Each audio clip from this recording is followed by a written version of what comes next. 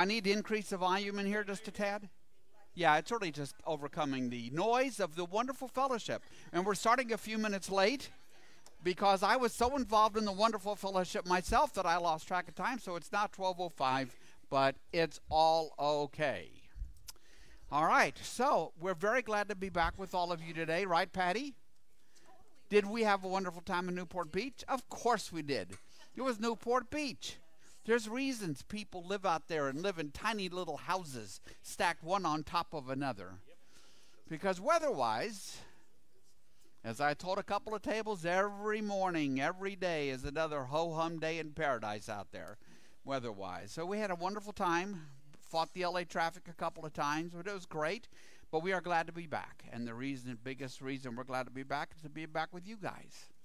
We love our life with you guys. We do. We do love our life. You too, Gail. Gayla. We do. We love our life with you guys, and we are glad to be back. And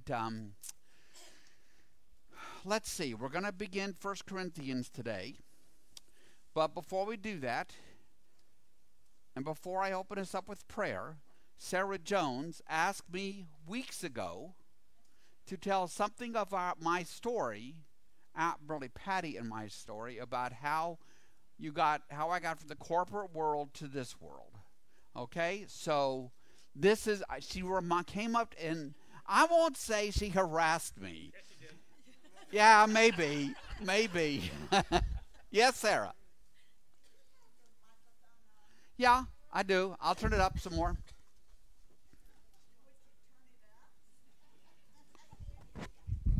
How about now?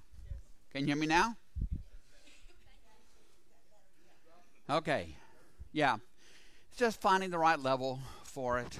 I don't want to have to yell either. I'll take it up one more notch. I'm figuring out how to work this now. How about now? Perfect. Let me memorize where that is. Okay. So here's basically the story. Okay, it's personal. It's a personal story and a ministry story all wrapped in one. Because when I was edging toward my later 40s, I was married, and my wife left me for her bartender at the Balcony Club in Dallas. And I was, at that time, I was working on my PhD, doing some consulting, really hadn't been in church for like 5 years because my wife at the time had no interest in anything having to do with anything around church, God, Jesus, any of it. And I had let her influence me too much, and I had too much work to do, and I hadn't really been in a church in 5 years. So, but I was pretty devastated, getting dumped, No matter how well things are going or not, you still feel kind of devastated being dumped. She moved out, she took the bed, and she left the dust bunnies under the bed, which I thought wasn't a special slap in the face, right? So, I don't know. I hadn't really been telling people what was going on, and I think any outsider would have seen that this was in the cards, and she had bought furniture and put it in a room upstairs, and I never really asked why. She was accumulating furniture. Later on, I found out. So, my brother, Steve, when he found out what was happening, he invited me to come to spend Halloween with him and his son and Patty and her son. Patty's husband, Gary, her first husband, was my brother's soulmate, my brother's very best friend that often people don't have in life. My brother's very best friend. And Gary passed away from pancreatic cancer at the age of 37. And so Patty's husband had passed away from cancer. My wife had dumped me. And Steve told me to come up, and we were going to take Steve's son, Bobby, and Patty's son, Robbie, out trick-or-treating and in Stonebriar, and we did, and it was fun. And then at Thanksgiving, Patty's mom came to visit, and we got together for Thanksgiving, and I enjoyed Robbie, who was at that time 7, who was 7, and got along well with Robbie. And Patty's mom told her that I looked like I'd make a good dad. And you know, honestly, I'm a very, very shy person. And so Patty invited me to go to a couple of places. I'll let you tell them the mansion story some other time. I can't really tell that myself. Yes, it is, about the lack of my social skills. See, that's a teaser. But Patty and I quickly found that we really, really enjoyed one another, and we were quickly falling in love. And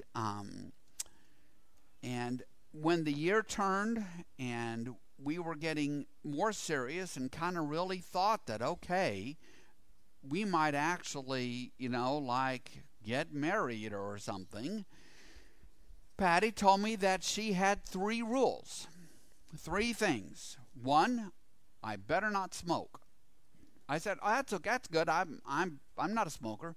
2, check, exactly. 2, Robbie needed a good dad, and I correctly told her that I really enjoyed being a dad, and I thought I was a good dad. And I think the 3 sons, my help with Robbie, and then the 2 from my previous marriage, who they're all grown up now. It's all going well. So anyway, I said, check. And then she said, number 3, you need to be a Christian. Well, I thought to myself, okay, I haven't been to church in 5 years, but I was an Episcopal acolyte, so sure, yes. And I told her, yeah, I am, but I think we're in different rooms of the same house. And she didn't really know what I meant by that, but she said, okay. So we started attending Prestonwood Baptist Church. And because I was raised in the Episcopal Church, and even though I'd spent a lot of time in the Methodist Church, I'd been a Methodist since I was 20, there wasn't enough liturgy and stuff for me in a Baptist church. So after a while, I came to Patty and said, well, you know, this isn't really working for me. And we found St. Andrew. And we pretty quickly got involved, right? We started doing St. Andrew singles, teaching that. I felt God moving in my life. And after not that long a bit,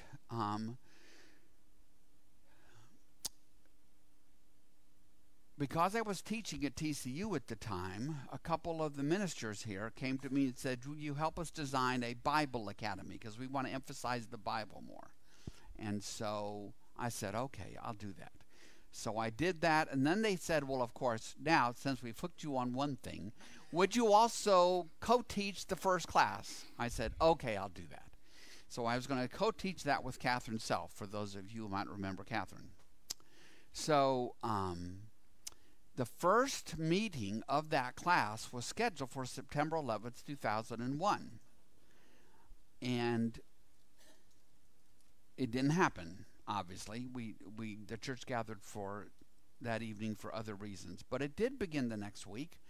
And when that fall term finished, I did most of it. Catherine really hardly came. Coming out of an academic setting, had evaluations that I had people fill out, telling us what they liked and didn't like, the way about the class was running and all that kind of stuff. And they wrote the kindest, most encouraging things, and I showed them to Patty, and Patty started getting kind of weepy and stuff, and she said, you have to do something else with this. And so she was pushing in a very kind way, okay, to do, am I getting this right pretty well? Pushing me to think about what else we could do. And we thought for a little bit of going from church to church and doing things, and we even tried that once or twice, but that didn't seem to be it. And then Patty and I went to lunch with Robert Hasley at McGuire's, and we sort of told Robert what we had in mind. And Robert at the same time said, well, he had some ideas and he wanted me to begin gathering background material for his sermons. And that became the background study that I've now been writing for 20 years. And with Patty's ever constant encouragement, okay, and the fact that Patty had a thriving business with her husband Gary, but he passed away, and not long after we got married, almost about the same time, she got a bid from a larger company to buy her company, and she sold it. So we had the means for me to basically not work much. And so for a while, I couldn't do it forever, but for a while. And what that turned into was I ended up basically working full-time at St. Andrew, even though I started out getting paid less than a pittance. And then I spent half a year on staff getting paid for 5 hours a week. And then I went half-time for a year. And then at the beginning of 2004, I went full-time. And it's been that way ever since. And in 2007, because of the attendance at my 9:30 class, the class I teach on Sundays at 11 o'clock right now, that began at 9:30. Because the attendance was so strong at that 9:30 class, it was sucking people out of the 9:30 service. And so Robert came to me and asked me to preach in the 9:30 service and move my class to 11 o'clock. I said, okay. So I started preaching in 2007. Of course, that's when I ended up preaching full-time every Sunday for 10 years then. So that then kind of brings us up to kind of how things evolved. How's that, Sarah? Is that enough? But you need to know this. You know, I always felt God tugging at me, but it was really a two-person job because God was tugging and Patty was pushing. Patty's brother-in-law, Bill Mers, passed away about 15 years ago from prostate cancer, and Bill aptly named Patty the dozer for a bulldozer. My brother Steve, his favorite adjective for Patty is she's kind of relentless. Am I right?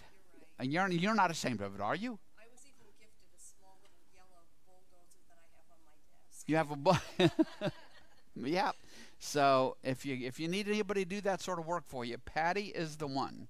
So there we go, Sarah. That's the story. I told Sarah I would do it on the first day of 1 Corinthians because we really had the time and we were just getting started into something new. Okay, yes. Okay, so my PhD I was working on it bridged 2 marriages.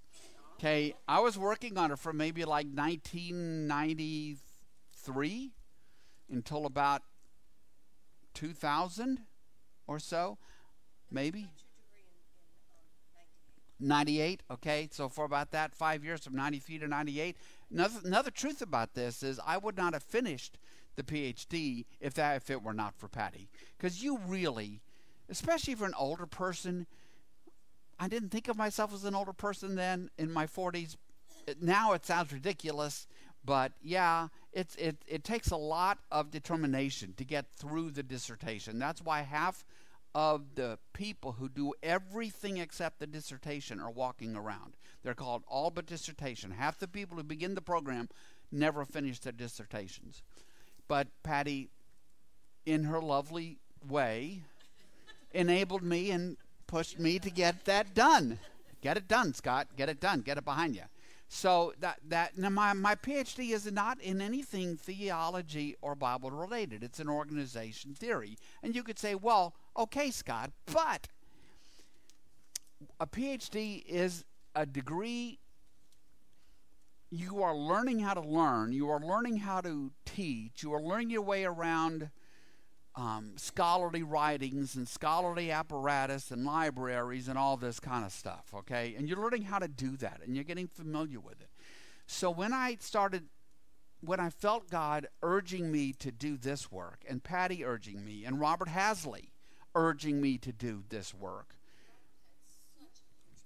Robert had a huge part in this. Robert's the reason I'm here, and all of the skills, not the content, but all of the skills that I did in the PhD program, I have used over the last 20 years in this. I've even gone to biblical conferences, and I'm comfortable there because I know how they work. I know the apparatus. I know what they're about. I know how to use footnotes. I know how to find, how can I put this, the better scholars, right? In and amongst all that stuff. It's the kind of thing you just kind of learn. And I did a lot of writing in the course of a dissertation, so it honed my writing skills that I've been using since. And anyway, it just all came to be. So somehow between Patty, Robert, and God, and Sarah, it came to be. I know, Sarah. You're right. You're right. When did theology hit you? You know, I found in this period when I had been devastated because I had been dumped, and Patty got me going to church, I really did. I just kind of became consumed with it. Talk to Lauren about it. I became consumed with it. I would go to sleep at night thinking about deep theological thoughts around the Trinity and all this kind of stuff. I don't know how that happens. God does that. God does that. And Lauren has experienced the same thing. You know, that she finds there's these times when she's just consumed with it. Well, I think you two have been a big part of her life. Well, we have been. And I think you've done a lot of pushing to help her. We have. Okay. She's becoming great. You were teaching at TCU? Yes, sir. No. Organization like management and all that stuff, business school stuff. No, because it wasn't. I don't have my PhD is out of the business school, in organization theory and policy. Yeah. Yep. Yes, sir, Charles. You know how I've described to you my opinion of your teaching skills. Yes, sir. In all of this story, how did you become so knowledgeable of the Lord? Some people, the fancy word for it, some people are what are called autodidacts. Those are people who are very, very good at learning things on their own. And I am very, very good at learning things on my own. Secondly, the PhD program teaches you how to disappear into a library, find things, and learn a bunch of stuff. Third thing is we live in an age when there is so much out there.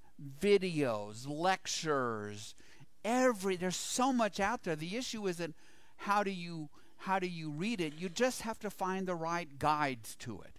You have to find the right scholars to sort of hook your train behind as you're trying to make your way through the ocean of material. And so very quickly I found N.T. Wright, I found Richard Hayes, I found Gordon Fee, I found a little bit later Terence Fretheim, a few others, and those have all stood up over time. They're all widely, I didn't really appreciate it at the time. I didn't appreciate how blessed I'd been to find N.T. Wright at such an early stage, but I was. I just didn't know it at the time. And that's how it all, that's how it, plus I've been at it for 20 years now, Charles. And besides, teaching is partly the content, right? But the other is how you go about it, right? And some of us, I have teaching skills. My job in the United States Air Force was to teach people how to fly airplanes, right? And so I don't know. It's just all kind of worked together, and I've had this bulldozer with me all the way. Yes. Do you miss preaching on Sundays? I do. We miss you too. I do. Yeah. But the problem is I really can't do that. I can do it once in a while, but Patty will attest that on a Sunday that I preach at 9:30 and then teach at 11 o'clock, I am so tired. And it's because of the drugs I'm on to fight this cancer, right? And I told Robert one day a couple weeks ago, he asked me how I was doing, and I asked him how he's doing. And I said, you know what, Robert, the thing is, I just get tired of being tired. And he goes, I know just what you mean, right? And so that's why I try to conserve myself, and I try to manage myself and manage my energy. And it's Arthur is now senior pastor. He is much more interested in preaching than Robert ever was interested in preaching. And it's all worked well, because I couldn't really do now what I did before the cancer came. It would just I just couldn't. That's why the Monday class is staying on Monday afternoon, because I know what kind of shape I'd be in by Tuesday afternoon, and it would make life pretty unpleasant. So yeah, but I'm preaching some Sundays. Like I've got 1, 2, 3 coming up. 1 in May, 1 in June, 1 in July, because people are gone. Yeah. At 9:30. That's the only time I would be preaching. Because I got my class at 11 o'clock. Don't want to miss that. Okay. No. Anything else? No, I do not have a photographic memory at all. Not in the least. Not in the least. The way you learn things is by learning them deeply. Okay, so this is Bible. Okay, so I don't really memorize a bunch of Bible verses or anything like that. The way it happens, and the way I would recommend to people, is realize it's like in woodworking. Say teachers use analogies, right? So it's like in woodworking. You know what a lathe is? Everybody knows what a lathe is. You put the stick of wood on it, you spin it, you lay the chisel against it, and each turn takes off a little bit more. So each time I come back and back and back and back and back and back to the same place, my learning gets deeper and deeper. And then you begin to connect more dots. And I'm still always finding connections that I didn't know were there. And it's always exciting when I find the connections aren't there. I have a good memory. I think it used to be better. Truth be told, it used to be better. But it's still good enough. But photographic, no, not by a long shot. I don't even know if it would really be helpful. I don't know. I can't say because I don't have one. I'm a fast reader. Used to be faster. I'm pretty good at consuming information and making connections and things. I don't know. You realize, Andy, I've been doing this for 20 years now. You talk about a second career. I've been doing this for 20 years. Is your pay up since then? What? Is your pay up since then? Yeah, my pay's up. The church has always taken very good care of us. So, yeah. So, no complaints in that regard. Yes, Missy. We're going to pass the half of I was going to say, on behalf of me and everyone here, that we so appreciate the legacy that you have left with us. Well, thank you. And Missy, that legacy, what I want the church to come to recognize is that legacy is embodied in Lauren Gerlach. I mean, she and I met 5 or 6 years ago. She had no idea she'd be going to seminary. She had no idea what God would want to do with her. But as she began to realize what God might want to do with her, I've been encouraging her because I saw in her the gifts and graces to basically do what I have been doing. And she will. I'm certain. They've seen it all at SMU, much less here. So I think that just encourage her and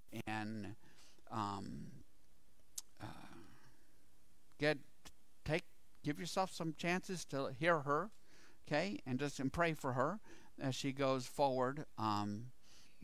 She's just finishing up seminary right now and going forward with her own teaching ministry. So for a while, I'm not leaving anytime soon that I know of. So for a while, you see, we'll have both of us here. Yes. Yes, that was Lauren. That's her. Okay. Anything else? Sure. There are times we would all like to make, an honorarium or a memorial gift. Yes. And how do we do that to the Bible Institute here? The way you do that is just let me know, and there's an account. There's a restricted fund that I keep. A restricted fund is a fund that the church keeps track of that can only be used for one purpose, as opposed to just operating budget. So, for example, some of you may know Barbara Staff. Do you remember Barbara Staff on Tuesdays? Wonderful woman. When she passed away, in her will, there was a gift for that fund. And that fund is set up to further the Bible teaching and all that. And that's where it would go. Anything like that, that's where it went. Back in the old days, with the Bible Academy, we used to collect some money as best we could to help pay for the materials we used and everything. All that money went into that restricted fund. And that's what we do. But Scott. See, there you go. But Scott, that's Barbara. Yep, I'm looking forward to seeing her again. You should also mention Sydney, because some people. See, how many of you remember Sydney? Okay, Sydney did the same thing. Yeah. Sydney, right? And Sydney gave a substantial donation, and Sydney's focus was on that book I wrote called Restart. And her gift we used to purchase enough copies of that to get the printing price way down, which is why we are still giving copies away to all the new members and everything. So Sydney's legacy is living on in that way. And I have to say, Sydney was a hoot. Barbara was a hoot. They were both unique people in my life. They really were. But they both had big hearts for God. And I'm blessed to have known them both, and I look forward to seeing them again. Hallelujah. Yes. Didn't Cindy say when she was in the hospital she would pass out? Yes, when Sydney was in the hospital and she was not doing terribly well, she would still gather people around, and I would take her bags of books, and she would pass them out to people and talk about them. She had a mission late in her life that, but it was a sad thing. She passed away too young, in my opinion. Okay. Anything else, anybody? Oh, yes. Enough, Sarah? Too much, Sarah, huh?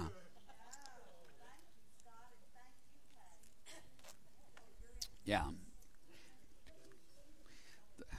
So that's why Patty and I have been a team for 20 years. This was never just my deal. It's always been our deal, and we've always been very aware of that. And we've always tried to model our marriage for some of the younger couples in the church, actively in how we live our life here at St. Andrew. So is that right, dear? Yes. Good. Okay. All right. So I'm going to go ahead and open us up with prayer, unless you have anything, Patty, you want to add? All the online people, they are. Missed your whole Harvard experience. You kind of skimmed over that, but that would have taken forever. Harvard business Some other school. time. Yeah. See, but all that's long in the past. Yes. Yes. It all leads to. We're good. Okay. Shall we pray? Gracious Lord, we are grateful to be here, and we are grateful to have been able to make that long journey through the Gospel of John. And today we begin a new journey through Paul's letter to the Corinthians. A long letter, a challenging letter, a letter which reveals that the Corinthian Christians have lots of problems, as we certainly do ourselves. Different, but we all have things we would like to talk with Paul about, I think. And we just pray that your Holy Spirit, who does move among us, who has called us to this fellowship, would open our hearts and our minds to you and to your word. All this we pray in Jesus' name. Amen. Okay, friends. So we are here to talk about 1 Corinthians today. So, 1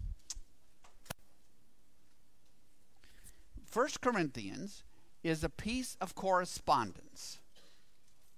Okay? It is one long letter written by the Apostle Paul in, there's a little guessing, a little assuming, but we're going to assume 53 AD. 53 AD, which is about 23 years after Jesus' death and resurrection, written by the Apostle Paul from Ephesus back to the Christians in Corinth. And I have a map where showing you, now remember, just to set the stage a bit, Paul makes 3 missionary journeys. The first one begins in maybe 48, 49 AD. And what Paul does is, I'm going to walk across the map here, he just basically heads up into this area of southern Turkey. And that's pretty well the extent of it. But then he comes back, I guess gets refitted and reorganized, and heads out on an extensive journey. This is his second missionary journey, and that is depicted on the map. He begins by heading over and revisiting the places where he had been on the first journey. Why? Because he is a pastor. He's founding these colonies of Jesus people, and he is going to go back there in order to just visit them, see how they're doing, make sure they're okay. And then he leaves there, heads northward. God tells him, basically, that he is to head west. And so he heads west across over to what's called the Via Egnatia. It's a famous highway. And begins to follow that southward. And if you look at some of the place names, you see, for example, Philippi. The letter to the Philippians is written to the Christians at Philippi. Thessalonica, written to the Christians at Thessalonica. And on southward, he goes to Athens, Acts 17, tells them he knows the name of the unknown God that they've been praying to, and then on to Corinth. And in Corinth, he preaches the gospel. Some people respond, not many, and they form themselves into house churches. And then Paul leaves and goes on and then writes this letter back because he's gotten some reports, principally from the household of a woman named Chloe, with lots of questions and lots of problems and lots of things that Paul needs to address about what is happening in Corinth. So let's talk about Corinth for a minute. This is so cool. I am actually throwing this up here, the image up here from my iPad. It's just amazing to me. I'm kind of old, so this tech stuff is cool. Look what we can do. And then I'm going to go, boom. There we go. Okay. So let me go back to this one. That was so easy. Right. So you have the mainland, and then you have, this is called the Peloponnese. This is called Achaia. This is called the Peloponnese. And it almost is an island, right? But not quite. There's a little tiny, skinny piece of land that connects the Peloponnese to the mainland. And it's called an isthmus. Right? An isthmus is a tiny piece of land that connects, like what would otherwise be an island, to the mainland. And this is where Corinth is. Corinth sat right on that isthmus. What you're looking at here is a canal that was dug and completed in the late 19th century, connecting the two seas. Whoop, back. Wait, Scott, you're losing your mind here. Connecting this with this. Because as you can see, if there were a way to connect the two, and a ship could do it, this is a much shorter journey and safer journey than coming all the way south down here and then up and around, right? So really, from far back, in the time of the Romans, they were trying to dig this canal. Nobody ever really succeeded at digging the canal until the late 19th century. Until back in the Roman days, they tried various things. They kind of had like a ditch they prepared and laid with stone, and they would take the cargo off the ship and then drag the ship across the land and then refill it on the other side to sail onward. Even today, this canal is just not very useful. Patty and I have been in it. Some of you, if you go to Corinth, we did it with Robert in 2018. And it's just little tourist boats that, sure, why not? They have bungee jumping everywhere now. We'll be bungee jumping off the steeple of St. Andrew before long. But obviously, this is a very strategic location, and that's important to know, because Corinth was a city of substantial size. It was conquered by the Romans in 146 BC, and they burned it to the ground. About a century later, they rebuilt it. And when the Romans rebuild the city, it becomes a city of maybe 80,000 or so. Very Romanized. Very Roman in how it's put together, in the customs, in the layout of the city, in their whole sense. They were very proud of their Romanness. It was settled by largely freed slaves, freedmen they were called, and veterans who were retiring from the Roman army. And to our knowledge, there was little or no Jewish community in Corinth, as I recall. I hope I'm right about that. So, but it's let's just say if there's 80,000 people there, how you wonder how many Christians are there? How many Jesus people are there? That's okay. So I turned to Richard Hayes, the scholar on Paul, for an answer to that, and in his opinion, which is certainly far better than mine would be, probably no more than 150 meeting in 4 or 5 homes. That's it. That's what you have to picture. Don't picture a place where you've got churches and people coming to worship and going out for brunch afterwards or something like that, right? They're meeting in church. They're meeting in people's homes. There's probably no more than 150 of them, because largely, as Paul travels, the gospel of Jesus Christ is rejected. It is not accepted by most people. For the Jews, they simply can't handle the idea of a crucified Messiah. For them, that is insanity. It's blasphemous. The idea that this man is God is blasphemous. And for the Gentiles, Ben Witherington put it about right. He said, Paul would roll into town and he'd sit up in the public square and he'd start talking to them about this God named Jesus who got himself crucified. And they would leave chuckling, thinking, oh, how silly a God to get himself crucified. Right? That wouldn't happen to a God. And so Paul ends up being largely rejected. But in each place he goes, there are some people whom God moves in such a way, whom God calls into this growing fellowship of Christians that constitute the body of Christ, and they meet in these house churches. So there is in Corinth still, of course, this big, tall mountain. It's called the Acrocorinth. Fortress up there, dominates the city. It's a little bit like the Acropolis in Athens, except higher. And down here you can see some of the ruins of ancient Corinth. The story of Paul's arrival in Corinth is told in Acts 18. If you want to read it later, we won't do that now. But you can read the story in Acts 18 of Paul's arrival in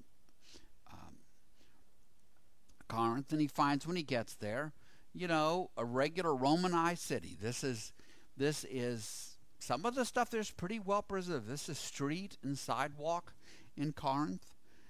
These are shop fronts. I bring this. See the little arched entries are like, what would we call them now? They're not really kiosks, but they're little, I don't know, strip center. Boutiques. Boutiques, that's a good word, boutiques.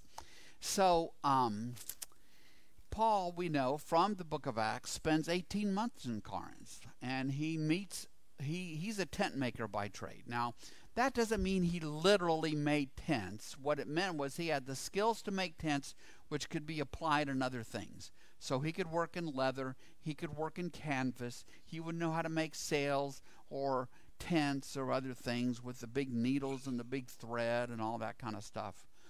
And Paul prided himself on the fact that he was largely able, some of the time, to support himself with his tent making. And he meets a couple of husband and wife in Corinth who are not natives of Corinth. They're natives of southern Turkey, but have been in Rome for a while and were indeed kicked out of Rome along with the Jews who had to leave Rome in 49 AD. And Paul meets them. They are also skilled in tent making, and they basically set up shop together.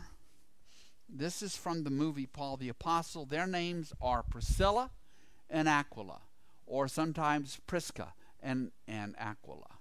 And they play a large role in the book of Acts. They play a large role in the New Testament. Their names keep popping up.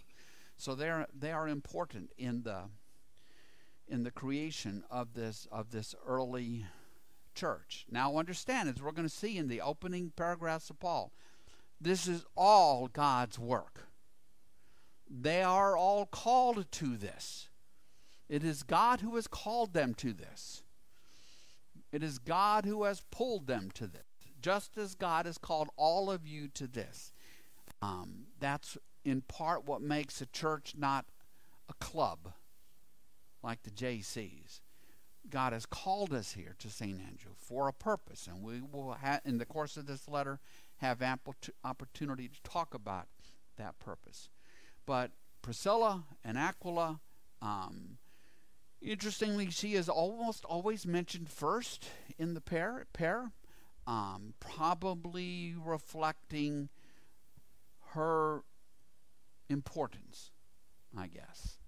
And we're told in the book of Acts, in Acts 18, that they meet an evangelist named Apollos, who you meet elsewhere. We'll meet him in 1 Corinthians. Apollos has a pretty good understanding of the gospel, except he doesn't understand the difference between the baptism that Jesus has called for, baptism in the name of the Father, Son, and the Holy Spirit, and the baptism that John was doing in the river.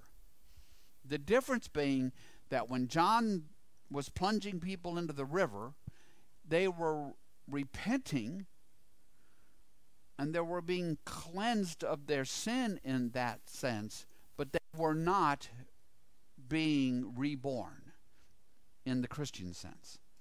And so they aren't the same thing, and they just help him kind of pull those apart a little bit. I think it's just what we all do, right? We help one another kind of learn the Bible and learn our theology. We want to understand it ourselves. We want to help our friends, teach our children well. This is the faith has been passed on to us. We are expected to be able to pass it on to others. That's how it goes.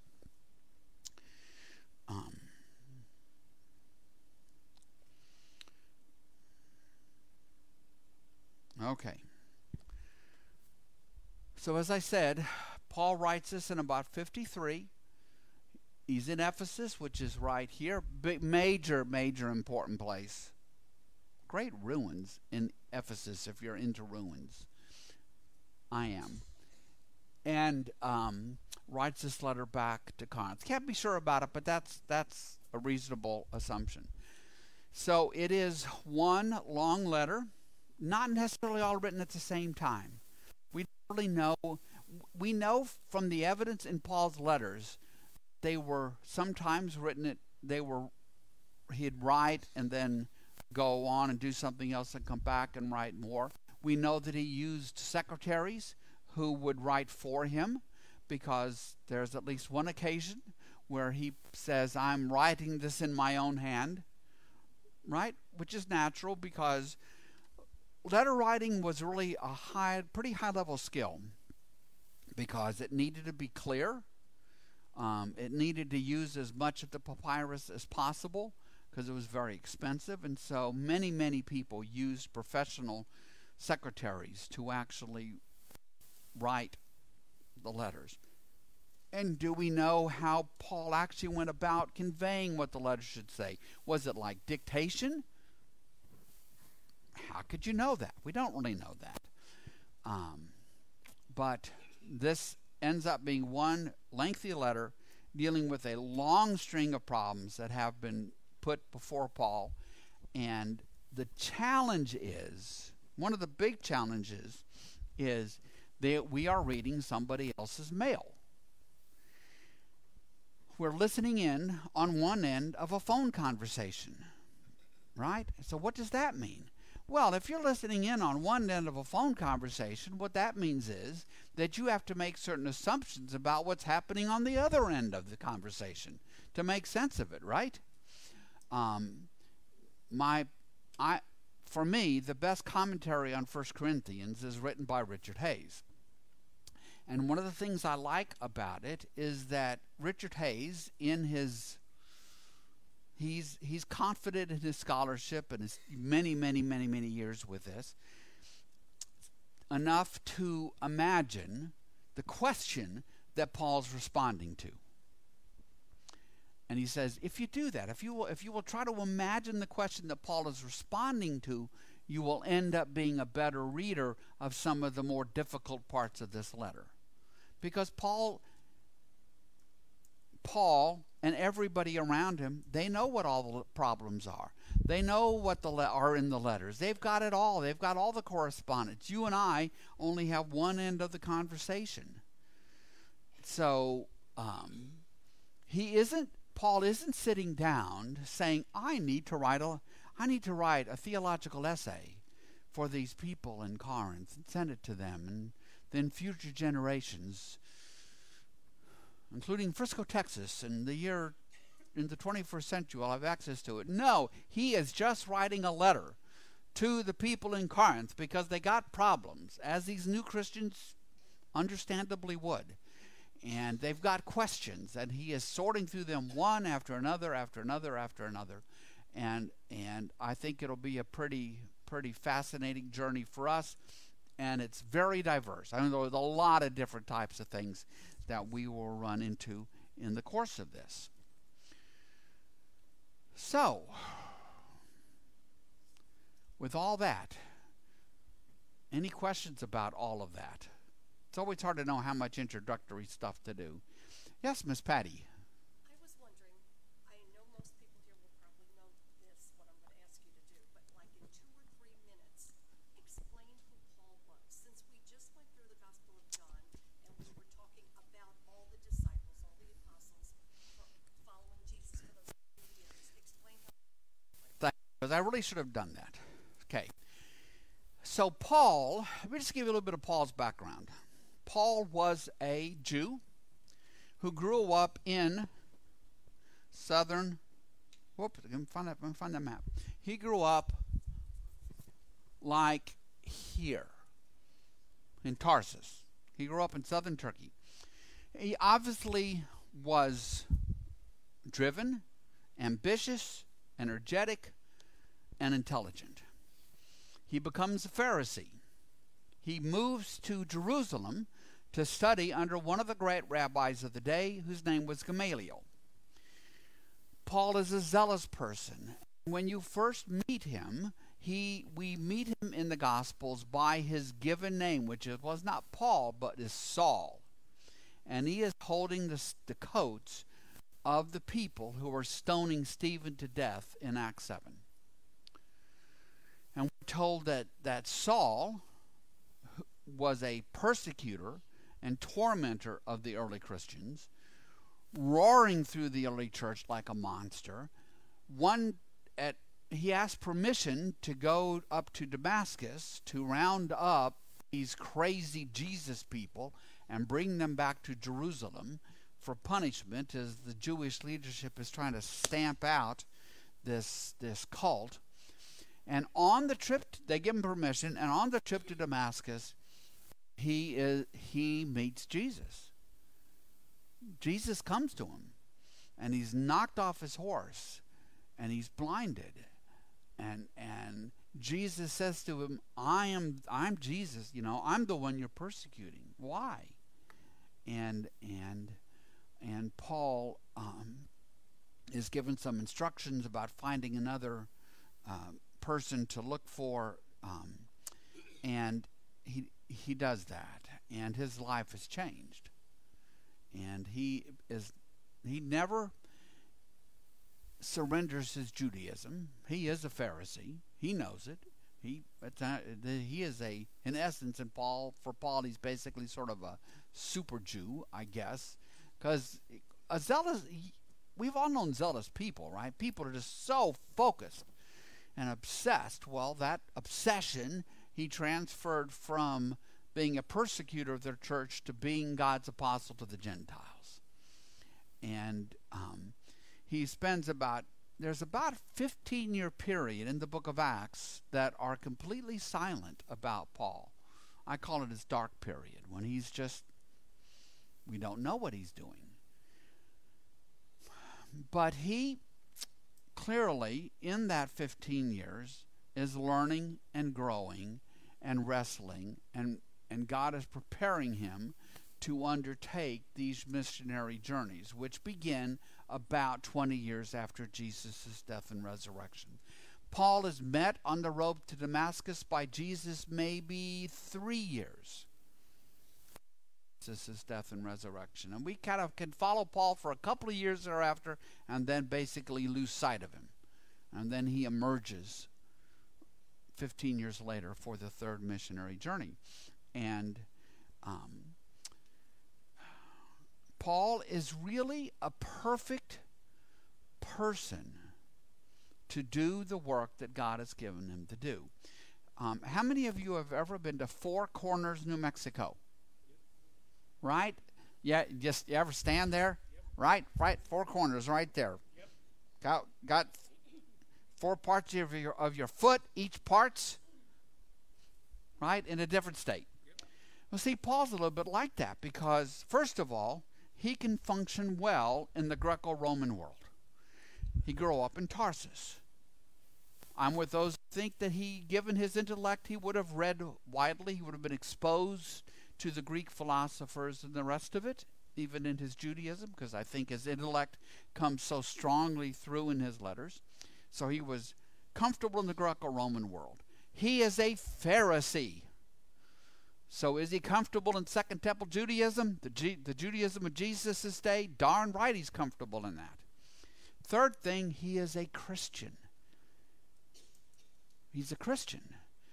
So he becomes the apostle of the Gentiles. Peter, initially in the division of labor, Peter stays in Jerusalem and looks after the community here, and Paul's vocation is all the rest of this, right? And when he undertakes that first missionary journey and then the second missionary journey, he is doing what God called him to do. He will often refer to himself as a slave of Jesus Christ. What he means by that is that he can't do anything but what he does.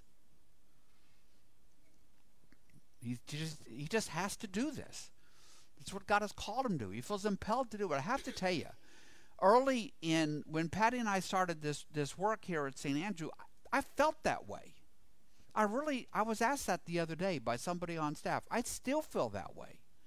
I still have a very strong sense of calling, that this is what I need to be doing. Patty has for us, a very strong sense of calling, that is what we need to be doing for as long as we can, okay, in as best a form as I can handle. That true, dear? Yes. Okay. Yes, sir. Now, you said he was a Pharisee. He became a Christian. Why did the Jews try to take Okay, good question. Okay, so he was a Pharisee who if you were to ask him on his deathbed, are you a Jew? What do you think he would say? He would say yes. Absolutely. He would say, yes, I'm a Jew. He merely embraces Jesus as his Messiah. He says, most of my fellow Jews have got this wrong. The Jews who have this right are the ones who are embracing Jesus as the Messiah because he is the Messiah, and I met him on the road to Damascus. And he came to, one time he calls himself, I'm one untimely born, because he didn't get to walk with Jesus. Right? His birth into this new life with Christ was untimely in that sense. You could feel that he wishes he could have walked with Jesus as Peter did, as John and James did, and the rest of it. As a Pharisee who goes around talking about this Jesus and is being largely rejected, what happens to him, sadly, is what you would think. In 2 Corinthians, he recounts some of his troubles.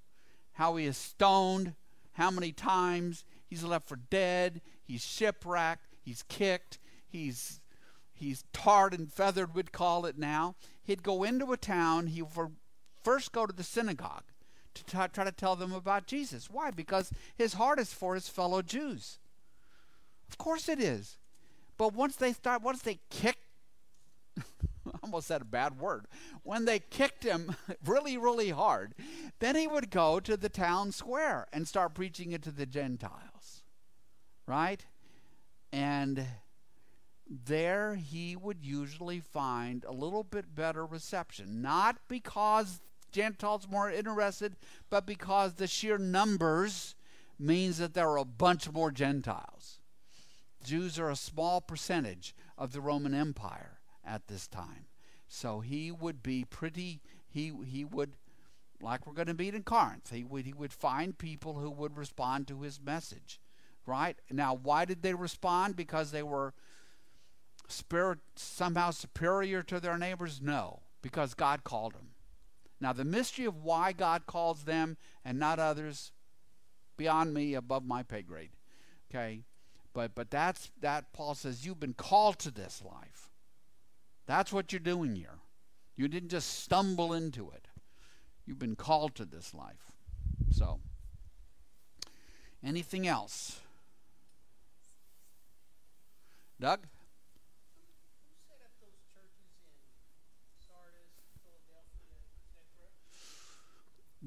etc.? Okay, so what Doug is pointing out, that in the book of Revelation, there are 7 churches that get letters from Jesus in the first 3 chapters, actually chapters 2 through 4 of Revelation. And those churches, those 7 churches of Revelation, are all right here.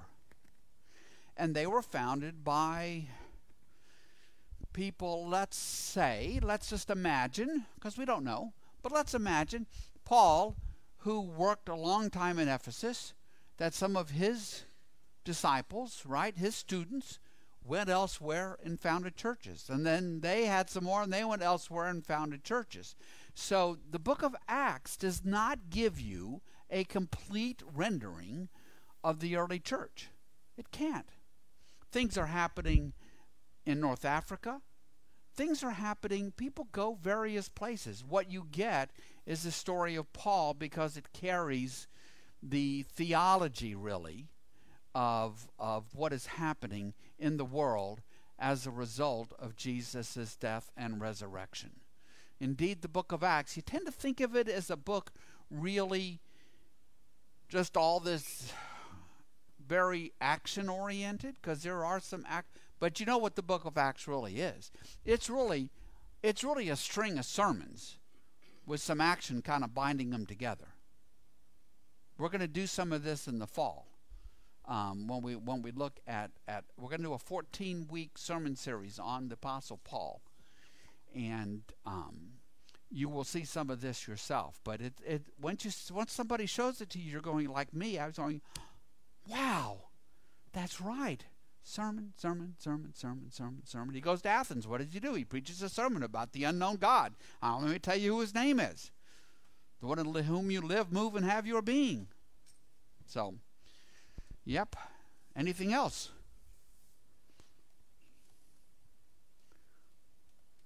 Okay, well, I have 10 minutes. I'm going to use them to just get us. So I don't want you to leave here saying, gosh, we never even got to the letter.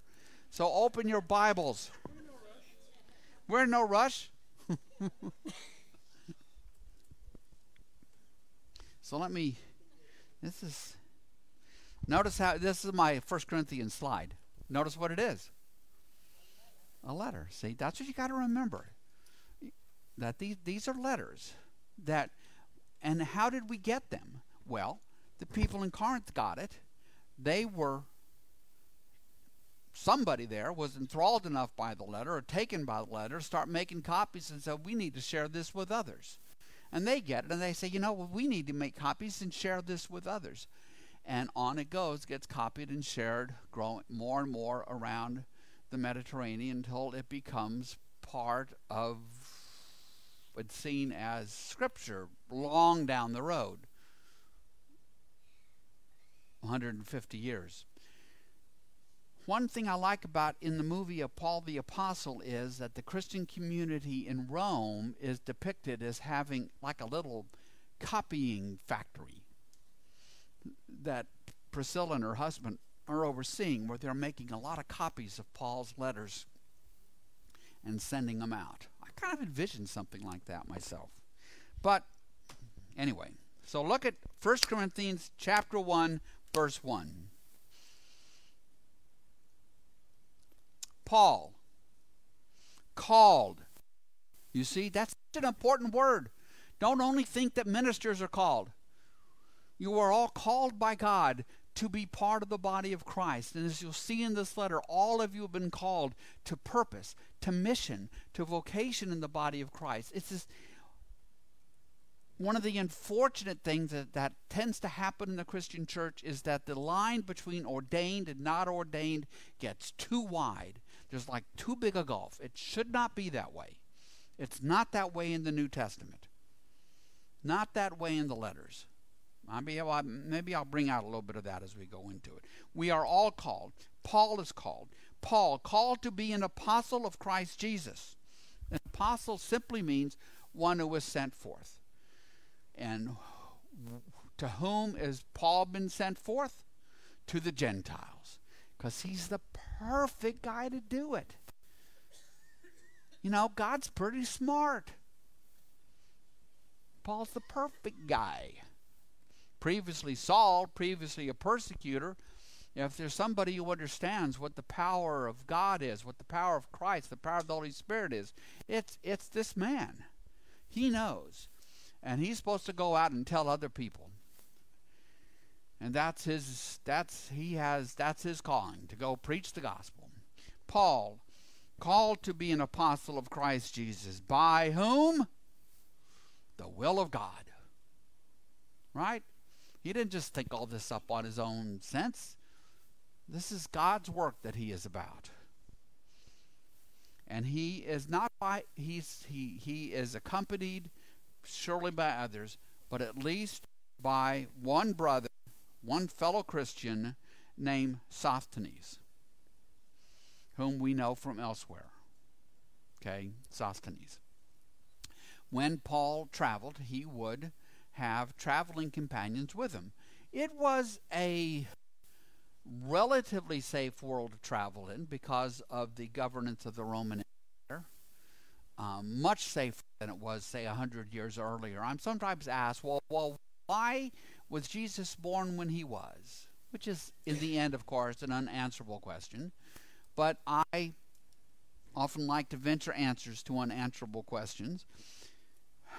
For the first time, a person could do what Paul did, which is travel throughout the eastern Mediterranean in relative safety. And it said that he walked perhaps 10,000 miles.